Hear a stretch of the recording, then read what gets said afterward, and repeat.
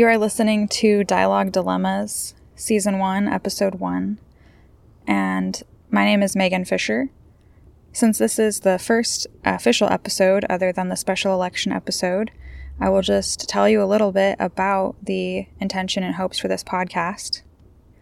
I would like to share with whoever may listen to this some knowledge and research and frameworks that I found useful for thinking about political conflict and dialogue, while also acknowledging that the political conflicts that we face are complicated. There aren't always easy answers and easy solutions, especially when it comes to talking about political conflicts with people we disagree with.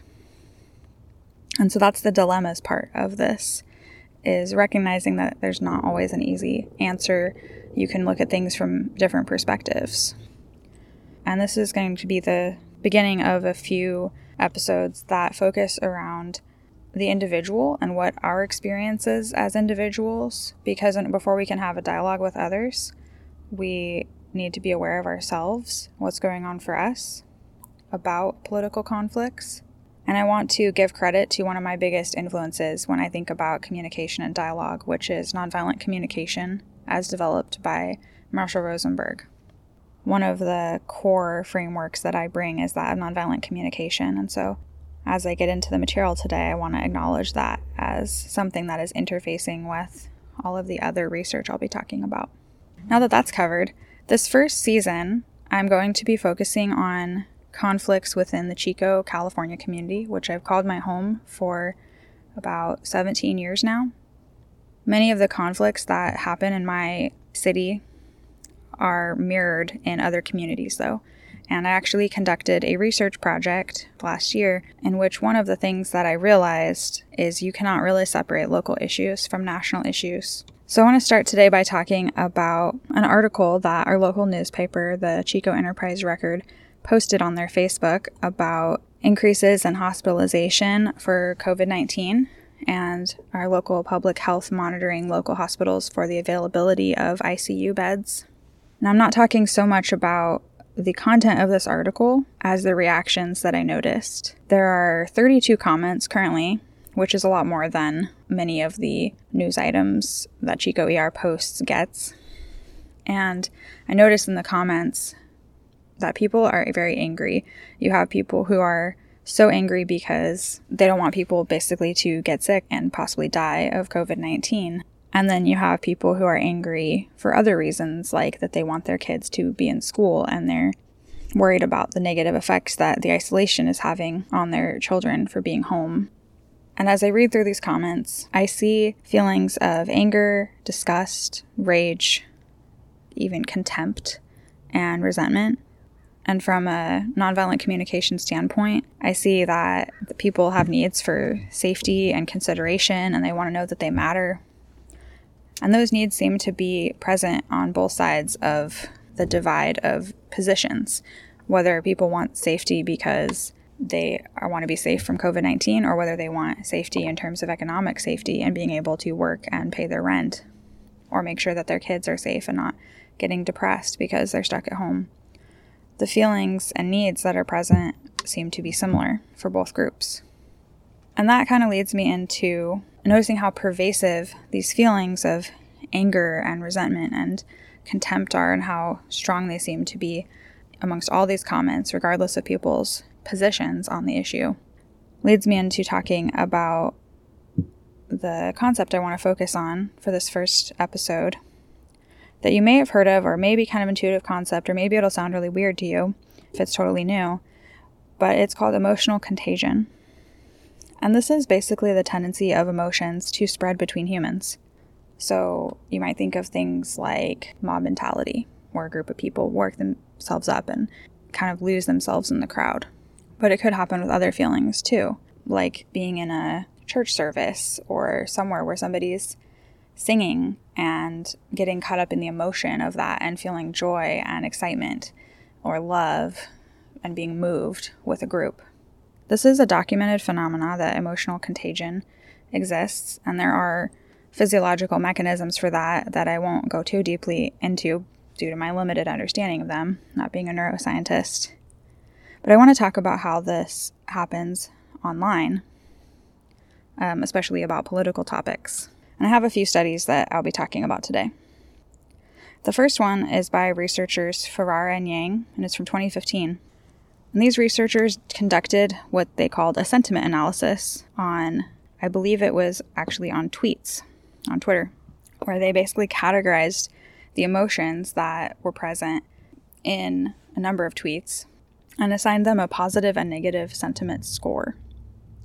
And then they analyzed what types of tweets each user had been exposed to prior to their specific posts or tweets to analyze if there was emotional contagion happening. Basically, if a user is exposed to a certain type of content with a negative or positive emotional tone, are they then more likely to repeat that tone in their tweets?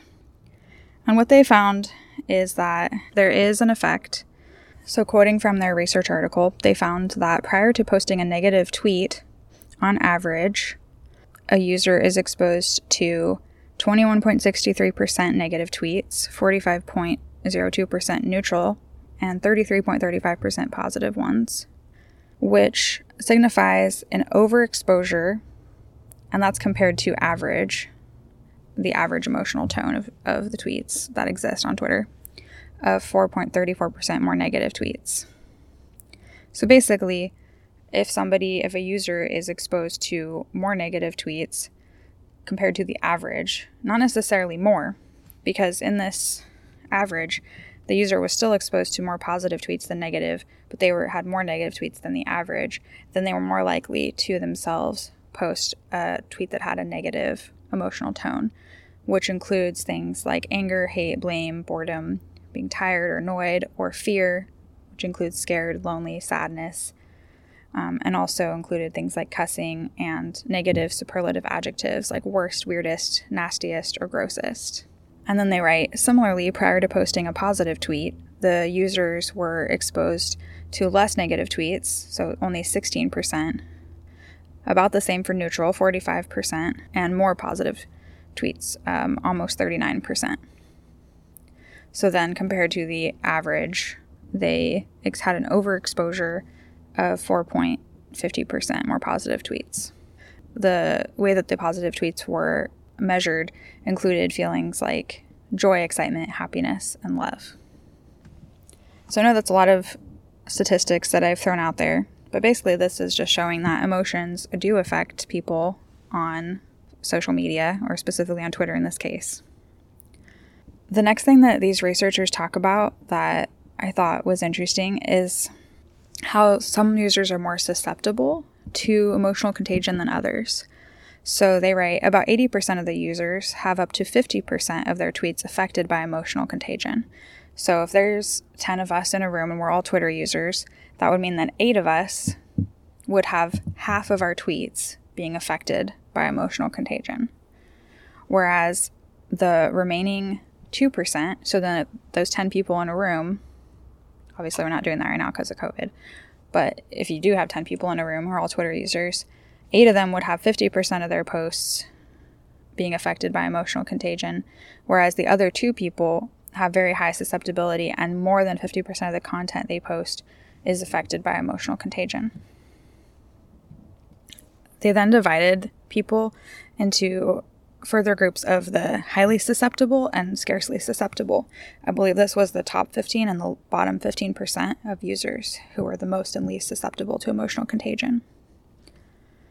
And I was really surprised by this. They found that the highly susceptible people were more associated with positive emotional contagion, while the scarcely susceptible people were more linked to negative emotional contagion. Although in general, they found that positive emotional contagion was more common. This was really surprising to me because it's basically saying positive feelings spread more easily than negative feelings online, which kind of goes against my personal experience and definitely contrasts with what I seem to observe looking, for example, at my local news. That article that I mentioned about hospitalizations increasing has a lot of engagement, and a lot of the other posts about just generic things going on in the community, like football or other community events, don't really seem to have much engagement. Now that's about comments. I'm talking about something related to comments rather than tweets. But it still seems surprising to me. The next study I want to mention, done by Del Vicario et al. In 2016. I will have the references available in the episode notes for this episode. They also conducted a sentiment analysis, this time on Facebook, and their results seem a little more congruent with what my personal experience has been. So they were looking at specific communities that share scientific or conspiracy content, like 2 different groups. I'm not going to go in depth on how they define science users and conspiracy users of Facebook, because I just want to focus on the emotional tone and emotional contagion aspect of this research. So what these researchers found was that the more active a user was, the higher the tendency to express negative emotion when commenting. And that was true for both science users and conspiracy users. And they also found that for both categories, the more active somebody was, the faster they would shift towards negative comments and posts. So they were more susceptible to negative emotional contagion if they were more active. Basically, the more time you spend on social media, the more you are likely to sort of catch negative feelings about the things that are being shared and then relay those to others. That was an analysis at the individual level. These researchers also then looked at a community level of like an entire group rather than just individual users within the group. And they found that the more activity there was in the community, the more that there would be negative comments. This was slightly different for each group, for the science groups versus conspiracy groups. But as far as I understand this research, it did occur in both groups, although at a faster rate in one than the other. Now, this does seem to match up with what my personal experience of using social media has been, and my observations about local political conflicts in Chico when I see things posted by the Chico ER or by the City of Chico Facebook page or in neighborhood groups. When something is controversial and people start arguing, that generates a lot of activity. And I don't think that these researchers are necessarily saying that one thing is causing the other. I think that they're saying that there's a correlation between more activity and more negative emotional tone in the posts and comments, which seems intuitive to me. And in a future episode, we may go more into the physiological reasons behind that. I know a lot of people are already familiar with things like the fight-flight response and amygdala hijack and why that might occur. But we may explore that more in a future episode. But I lastly wanted to talk about a third study that I thought was really interesting, which kind of rounds out this review as well, because it's about Weibo, which is the Chinese social media site that is very similar to Twitter in its function. So we have now one study about Twitter, one about Facebook, and one about Weibo. And this one specifically was looking at emotional contagion as it relates to what they call tie strength. Tie strength or connection strength is basically how connected users are to other users. So the way that they defined that was a few things. One, they looked at the proportion of common friends any two users would have. So if I have 8 common friends with one user and 50 with the other, my tie is stronger to the person I have more common friends with. They also looked at reciprocity of if people were, they call it tweeting, even though it's not Twitter, if users were tweeting at each other. So not just, say, me tweeting at some author of a book that I've read, but me tweeting at someone and them also tweeting back at me. That's reciprocity. The last criteria for tie strength was related to the number of retweets. I'm not sure I 100% understand the way they conceptualize this, but I think it's very similar to the reciprocity of instead of tweeting at somebody or being tweeted at by them, it's are we resharing each other's content that we're sharing. And the more that 2 people do that in both directions, then that is a stronger tie. Whereas if I'm just sharing someone's content, but they never share any of my content or repost it, that's a weaker tie because it's only one direction. The authors of this study, which is actually Fan et al. 2020, you'll be able to find in the references in the episode notes, found when you break emotional contagion out into 4 groups, they looked at anger, disgust, joy, and sadness. Anger specifically spreads more easily along weaker ties, whereas joy spreads between stronger ties. So basically, the more connected I am with someone and the more of a stronger relationship we have, the more that our posts that have a positive emotional tone of joy can affect each other. And if I don't know someone as well, I might be more likely to repost something that they shared that has an emotional tone of anger. That really explains a lot about how certain types of content can spread around the globe, even between people who aren't very connected with each other. As the authors write, anger has more chances to infiltrate different communities during emotional contagion because of its preference for weak ties. The increased number of infected communities leads to more global coverage, indicating that anger can achieve broader dissemination than joy over a given time period. This again matches up with what my personal experience has been, and I'll actually talk a little bit about my past use of social media and how I use social media now. I'm a little older, so I'm not on Instagram, and I never really got on the Twitter train that well, although I'm trying to learn it now, especially for the podcast. But I, for a while now, have been a pretty heavy user of Facebook, and I used to have hundreds of friends, imagine my air quotes here, just anybody I met, I would just add on there, and it was total chaos. And a lot of the people I knew were involved in political things and were just sharing things all the time, just sharing articles or memes without any personal commentary. So again, that was like a sign of a weak tie in a way. It wasn't like people were sharing things with heartfelt commentary of like, wow, this is how I feel about this thing, or this issue has affected me personally. It was just a lot of headlines and memes that were coming from somebody far removed from me, some journalist far away, and the people that were sharing it weren't people I knew that well. And I was just, a lot of the time, just repost, share, automatic, without even thinking. Anything that caught my eye, that I thought had any merit at all, I would just share. And without really looking into, if it had been fact-checked most of the time or anything. If I just had any emotional resonance with it, I was getting that emotional contagion about anger a lot of the time and sharing many different posts, and my feed was just covered in that. And I was surrounded by all these other people who were doing that. And then I realized in the 2016 elections that I had surrounded myself with a lot of people online that I didn't have very strong connections with, and who had very different ideas about how social change happens and what types of strategies are effective for trying to make the change you want to see in your community or your country or the world. And that's okay. We all have different ideas, and I think we can learn from each other. But what I found was that when there was a disagreement about that, a lot of the people that I had these weak ties with were very quick to not be curious about where I was coming from at all and misinterpret what I was saying and not try to understand me and just start condemning me as being against their values, when often we actually agreed on our values and what we'd like to see happen in the world.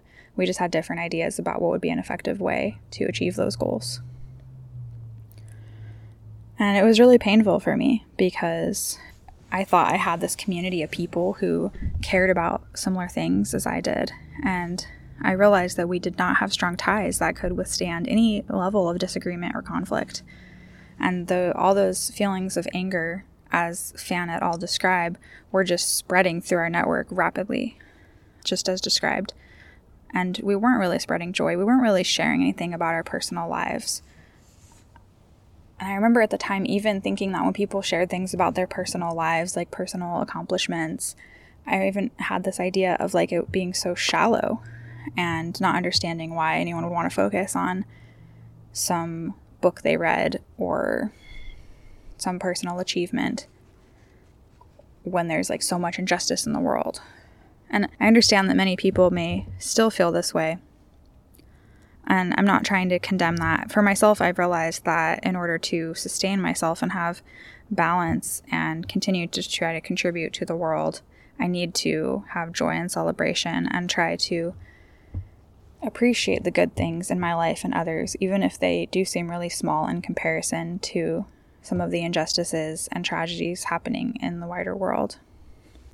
So what I ended up doing was I completely deleted my Facebook account and made a different one with instead of hundreds of people, only about 60 or 70 people who had actually engaged with something I'd posted in the past month prior to doing so, or who I otherwise already felt a strong connection with. And I started with, before ever having read about this research from Fan et al., I started trying to strengthen ties by, for example, engaging with people about their posts more. If somebody posted something, I might try to empathize with what they were feeling and what motivated them to post it.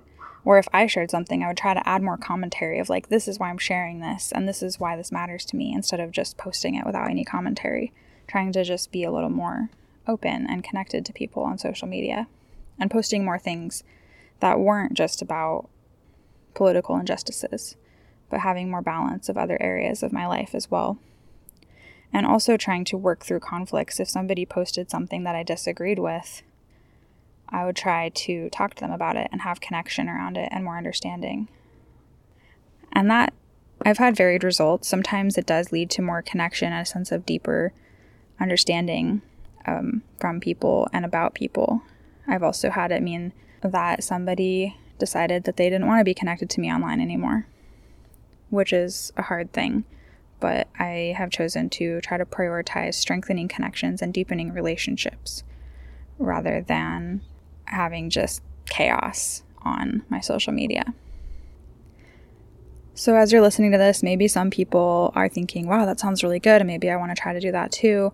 I'd also imagine that there's some people who might be having a different reaction, because as I was planning this episode, I was thinking, well, maybe there's times when you want to use anger to mobilize people about something.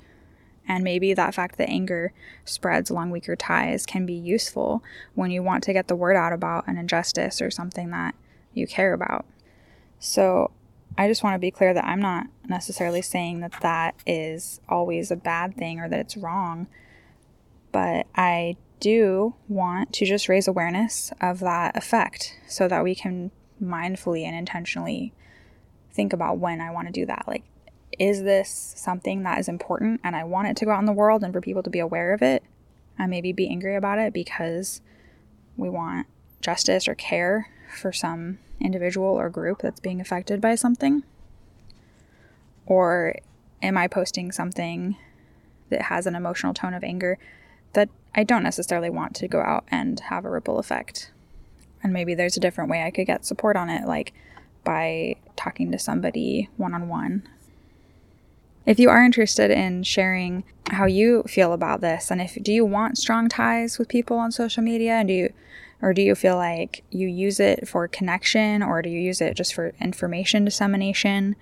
And have you been affected by emotional contagion online? Do you think that you've affected others with emotional contagion, positive or negative, or with specific feelings such as anger or sadness or joy? I would love to hear from you. You can email me at dialoguedilemmas@gmail.com, or you can follow me on Facebook or Twitter. The Facebook is Dialogue Dilemmas, and Twitter is, unfortunately, due to the character limit, I had to leave off the S, so I believe it's at Dialogue Dilemma. And I need to disclose that I'm currently a graduate student and doing this as a project for my graduate program. And I'm also doing some research in association with this podcast. So you'll see a disclaimer in the sidebar on Facebook, or there's a pinned post on Twitter, that any engagement with those pages may be used completely anonymously for research about this podcast and what its impact is on those who listen to it. And I would really appreciate your engagement so that I can get more data about that. And again, it is fully anonymous, and you will see the informed consent notice there that has all the information on that.